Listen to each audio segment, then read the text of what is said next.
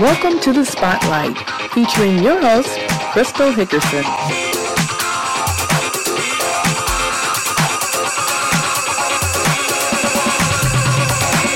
All right, welcome everybody to the Spotlight, the segmented show from the Crystal Show.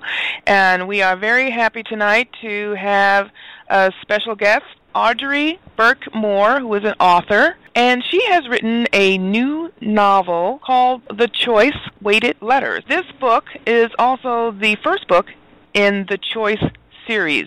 So everyone, please help me welcome author Audrey Burke-Moore to the Spotlight. Hello, Audrey. Hello. How are you this evening? I am doing well. How are you? I'm doing great. And I see you hail from Birmingham, Alabama. Yes, ma'am, I do. So how do you like the South? Do you still live there? I'm back. Now, I never really moved far away. I moved to Chattanooga for 10 years. Okay. And now I'm back in Adamsville, Alabama. Okay. You talk about the Southern life, and I guess it's just like with any other parts of the U.S., what do you find most alluring about the South? Well, I think it's pleasing to live in the South. We're very, I don't know how to describe it, but we're yes ma'am, yes sir.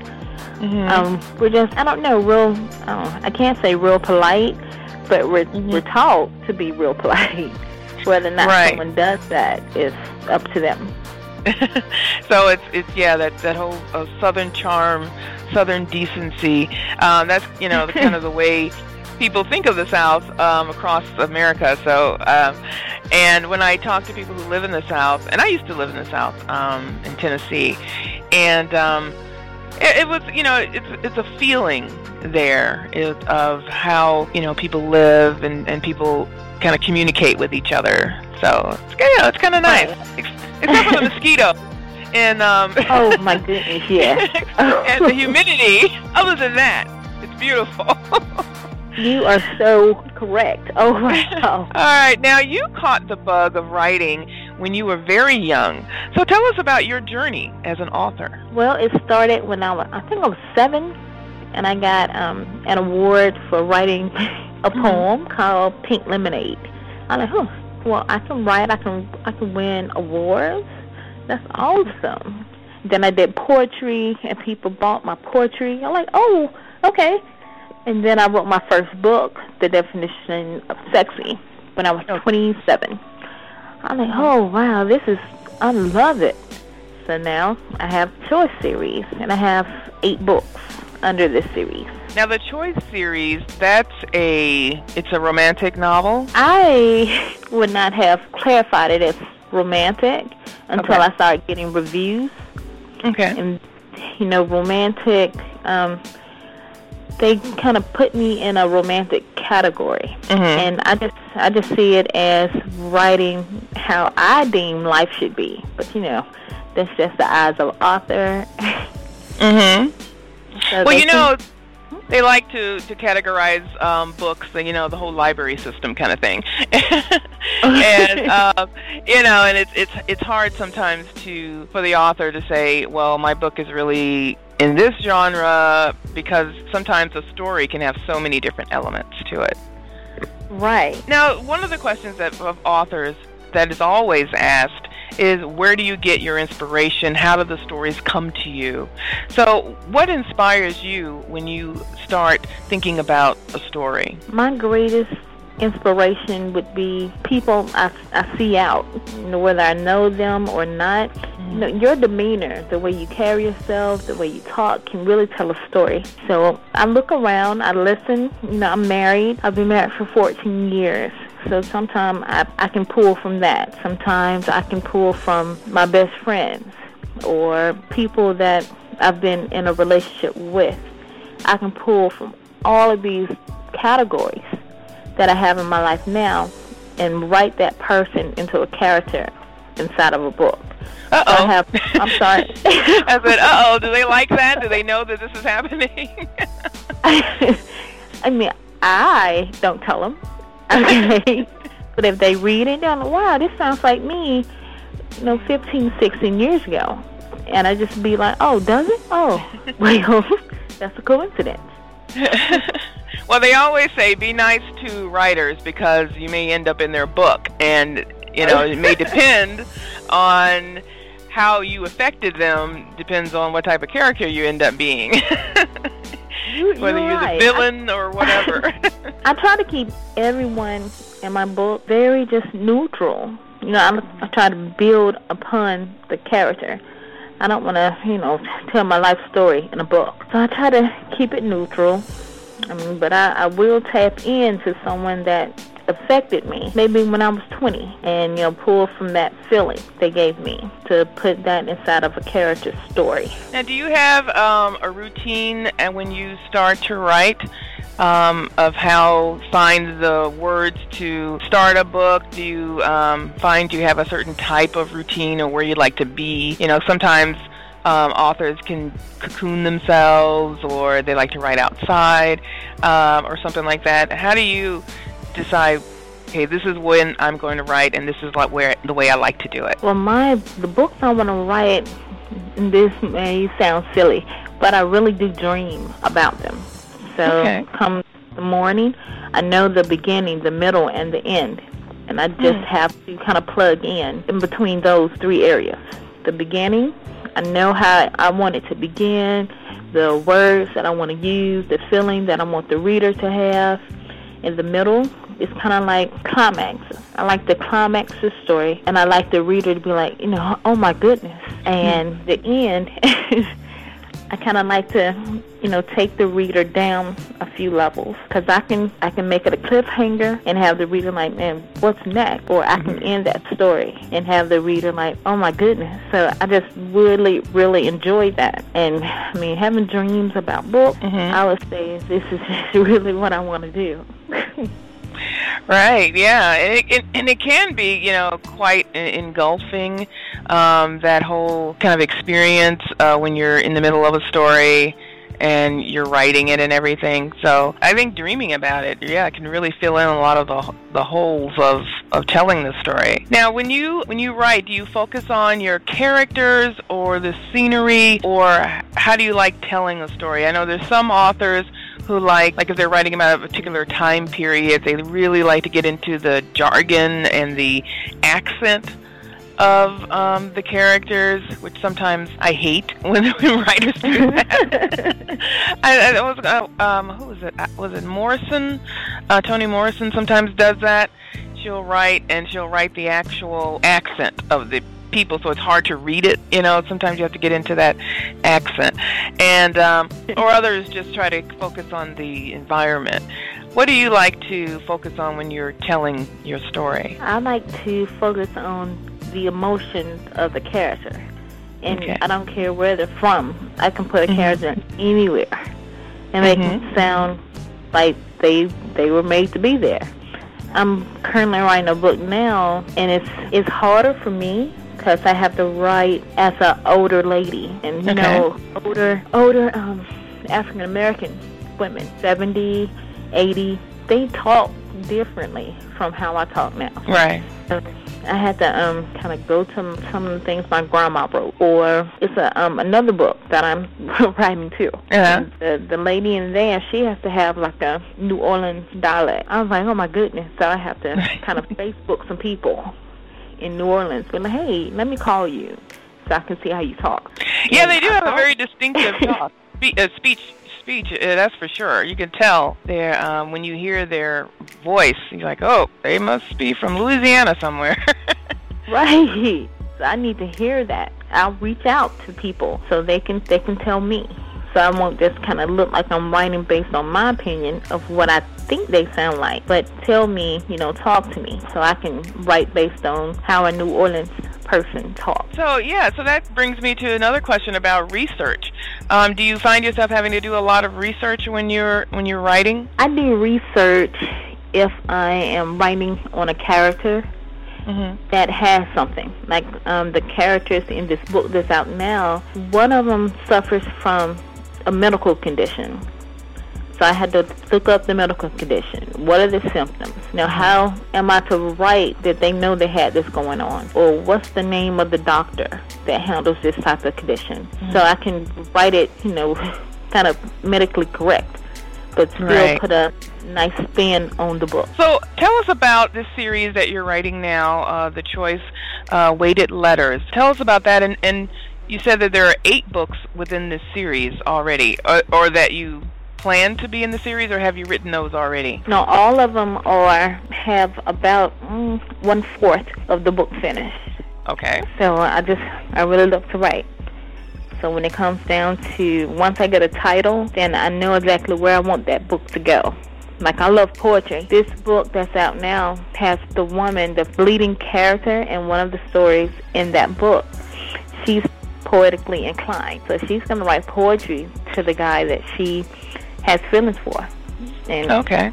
So you also get some really good poetry out of reading them, right? Yes. I actually wrote a song for that book and got it recorded, so the reader can go and listen to it. And I think it's really good if you can listen to a song that was written for that story and read the story. It kind of puts you inside of the story, listening to that song. Is that with the first book or one of the others? No, with the first book. Oh, well then we need to get that song so we can play it.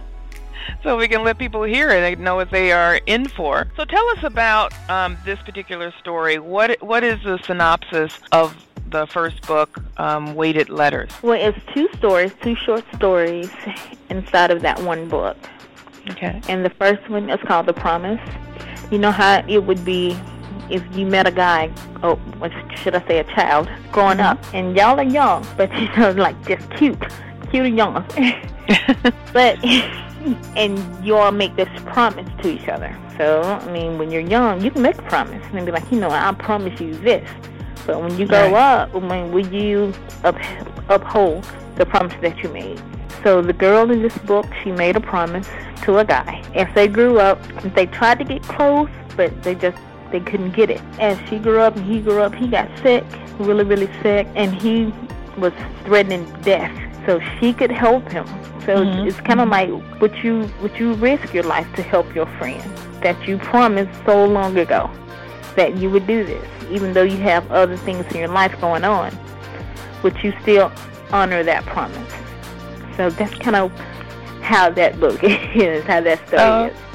Okay, because I know when I was reading some about it, it said, to keep her means the death of hundreds. To lose her means the death of me. Now, that's a very powerful sentence right there. That's the second story in the book, called The Bridge. Now, they start off in the book grown. So he's an avid runner. He likes to run, and he's going to see her when he runs past the coffee shop that she works in.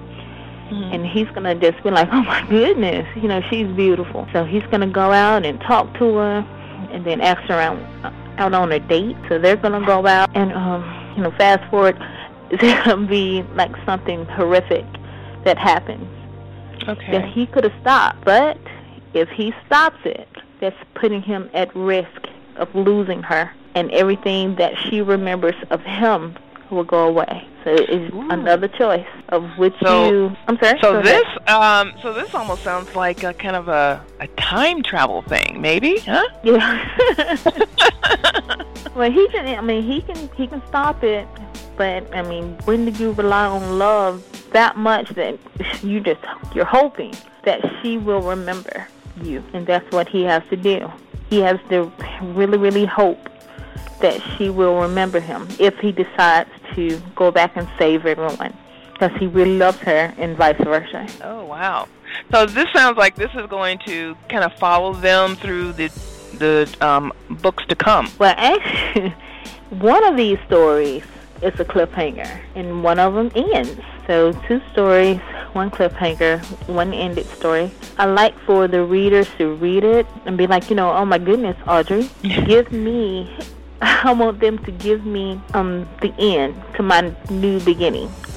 Okay. So if I'm gonna begin another story based on the story that I left you hanging on, then give me some ideas. What would you do if you were in that category, or in that situation? I'm sorry. What would you have done? Okay, so excuse me. So the so each book is a different story, or is it a continuation of the same story or character? This book is what I like to call my my genre breaker, going into fiction. So just 2 stories. The following books will be full novels, unless I decide to bring some characters back to another story. Wow, that sounds really interesting right there. I just wanna now I'm gonna read.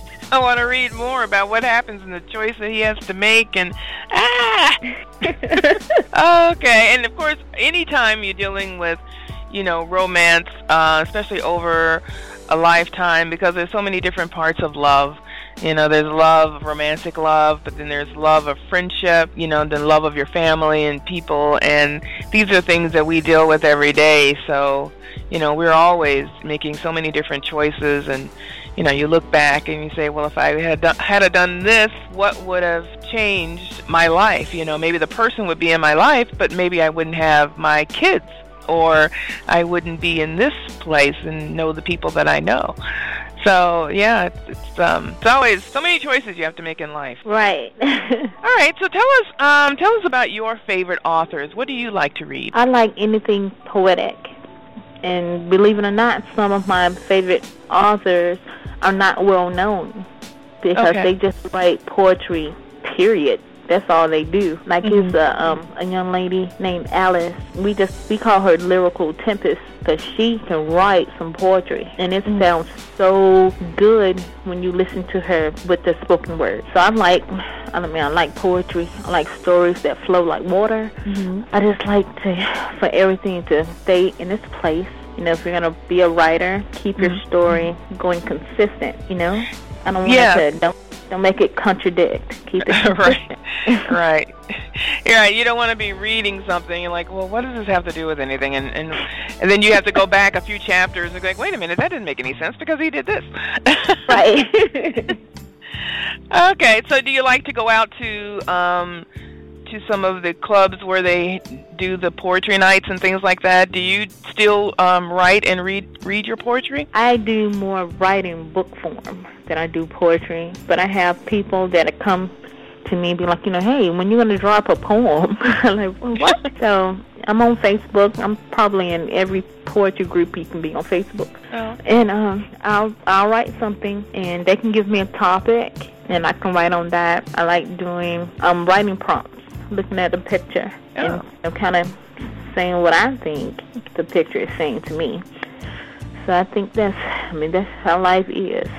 You take it and you kind of wonder what is it saying to you. But it's your life, so you're having your own story. And that's the way I see every book and every poem. I read here that you are very much into helping children with bullying, and that your proceeds for this book, or part of it, will be going to an organization called Bullying Ends Today. Can you tell us about that? Sure. BET, they go out to, I think starting next year, they'll go out to schools, talk to kids, both the bully and the bullied. Okay. And I would like to see both groups of kids come together to collectively work on something together and make it work. I wasn't bullied in school, but I wasn't the greatest advocate either. I didn't step out and be like, leave her alone. Okay. Or why you treat him like that? I didn't. So I can do that now, grown. And kids, they're so imaginative. They have imagination.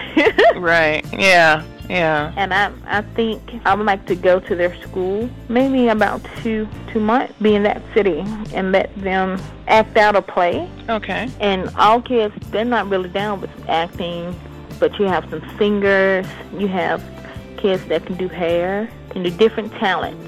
So it's kind of like showcase your talent, but showcase it with everyone, not just your friends. The little quiet girl that's always getting picked on, she could really, really sing, but you'll never know because she's kind of quiet and beat it up. Right. So it's more of I want to create a poem. Like, I'm taking classes now for playwriting. Now, I can do dialogue, but I had no idea on the steps to writing a play. So now I'm reading playwright book, but I want the kids to kind of talk to me, tell me what it is, what can I help you with? I don't want to tell them what they need to do. I want them to figure it out for themselves based on, some intelligence, because they have it. I don't know what makes a bully a child. I don't know what makes a bullied child not stand up for themselves. So I don't want to assume. I want to see it. I want to see them do something to help themselves. So that's kind of what I want to do. Okay, and you said this is called BET, and do they have a website or an organization where people can possibly, look out for them and maybe support them? It's bullyingendstoday.com, and the website is, the email is join the cause at bullyingendstoday.com. Join the cause at bullyingendstoday. Instoday.com. Okay. And they already, they're starting in next year to go around to different schools across the nation to do this project of helping kids kind of work through the bullying aspect on both sides. Yes, because I read a story a couple of days ago. This child, she was bullied, and her ending result was to commit suicide. Like, oh my goodness. So I searched some more to see exactly how many kids end in this, with suicide. So it's kind of like, what can you do to boost self-confidence, to take power away from some of these kids that think they are what it is. So I want, to kind of make a nice balance, to let a bully know that you just might need that child you're bullying, and let a child that's bullied know that, you just might be able to help that person that bullied you. So just kind of get a nice balance. I love God. God didn't say bully. So I just try to keep it real with them, and I'll tell them I wasn't a bully, but I wasn't the greatest advocate, and now I can be an advocate for a child that's being bullied. And it is all of our problem and all of our issue, even if you've never been bullied or been a bully yourself. But just watching some of these kids be tortured on a daily basis at such a young age. Children are you hear the term children are cruel, but they just don't have the filters that we have. And because as we grow, we learn what not to say, what not to do to someone because we've had experiences. But as a child, you don't know that. So you just say what's on your mind, you do what you feel, or you do what is, being pressured upon you to do, like through peer pressure or whatever. Because a lot of the bullies, they may be just a part of a group, and a group gives you strength or whatever, or you want to be a part of a group, or maybe because you couldn't be a part of a group, you decided to attack everyone.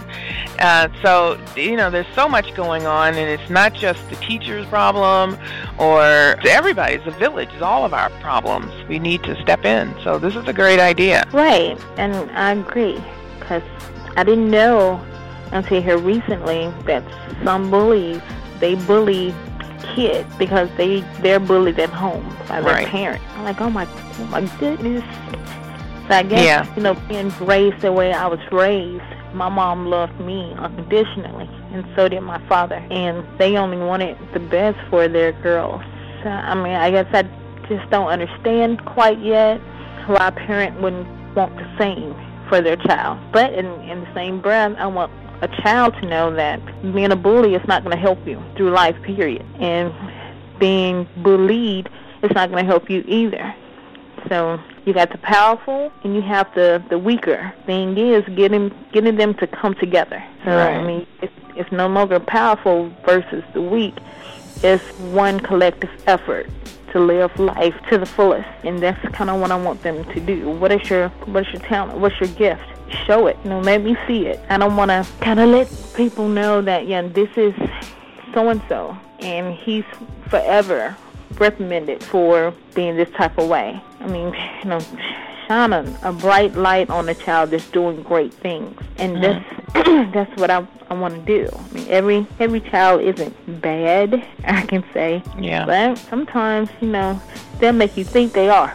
Get them to the point where they can calm it down and let the light shine on their good qualities and stop shining the light on their bad. So I want everyone to kind of, appreciate and appreciate a child is doing really good. Acknowledge the fact that they're doing good. The fact of bringing them together is very good, because a lot of times the bully and the bullied are not brought together. It's separate.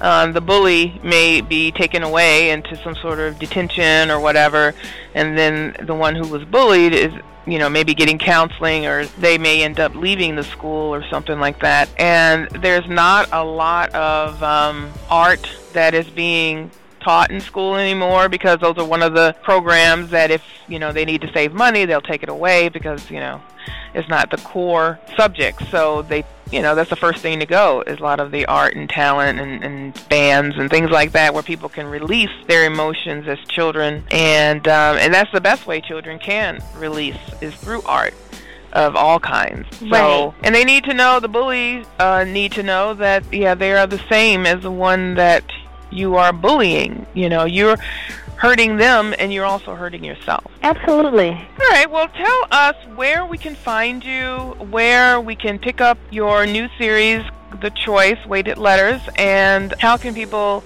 get in touch with you and follow your journey? Okay. They can get in touch with me personally at Audrey at audreyburke.com. And the book, thechoiceseries.com, is the website. They can email the series at thechoice@thechoiceseries.com. Join the calls at bullyingendstoday.com for them to let me know what they want to see in a play. They were bullied. Let me know, what was your situation? Because I can reenact that in a play and have it a different outcome than the outcome they experienced. I think all bad can come to a good end. So you have to keep it good, consistent. Be an advocate for the next person and yourself. So I would love to hear from readers or advocates for bullying, or even someone that wants to write a book. I love all of that. Okay. So we definitely want to get on your bandwagon and help you in your cause of stopping bullying and helping those who have been bullied, and to get into the wonderful, beautiful world of The Choice, Weighted Letters, and your series of The Choice series. So that should be really good. So we hope everyone check her out at bullyingendstoday.com and thechoiceseries.com. Well, thank you so much, Audrey Burke, for coming on to the spotlight of the Crystal Show. We really appreciate having you here. Thank you so much for having me. And please come back anytime. Sure. Thank you. Now let's listen to the song Lavender Kisses, which is an accompany song from the book The Choice Weighted Letters, and it's sung by Crystal Dion and written by Audrey Burke-Moore.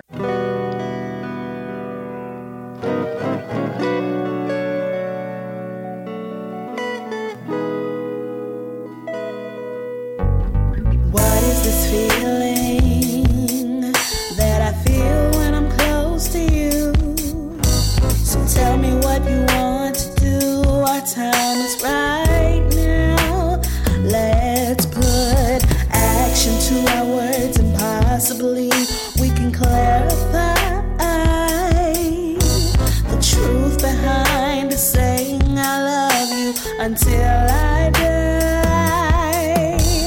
There's no separating the love that we choose to hide, but still we feel determined to push that love aside. We both deny what's real. It's hard to explain exactly when and why. We'll make it, you and I. Lavender kisses all over you. Tomorrow's not promised, but you and me always. Lavender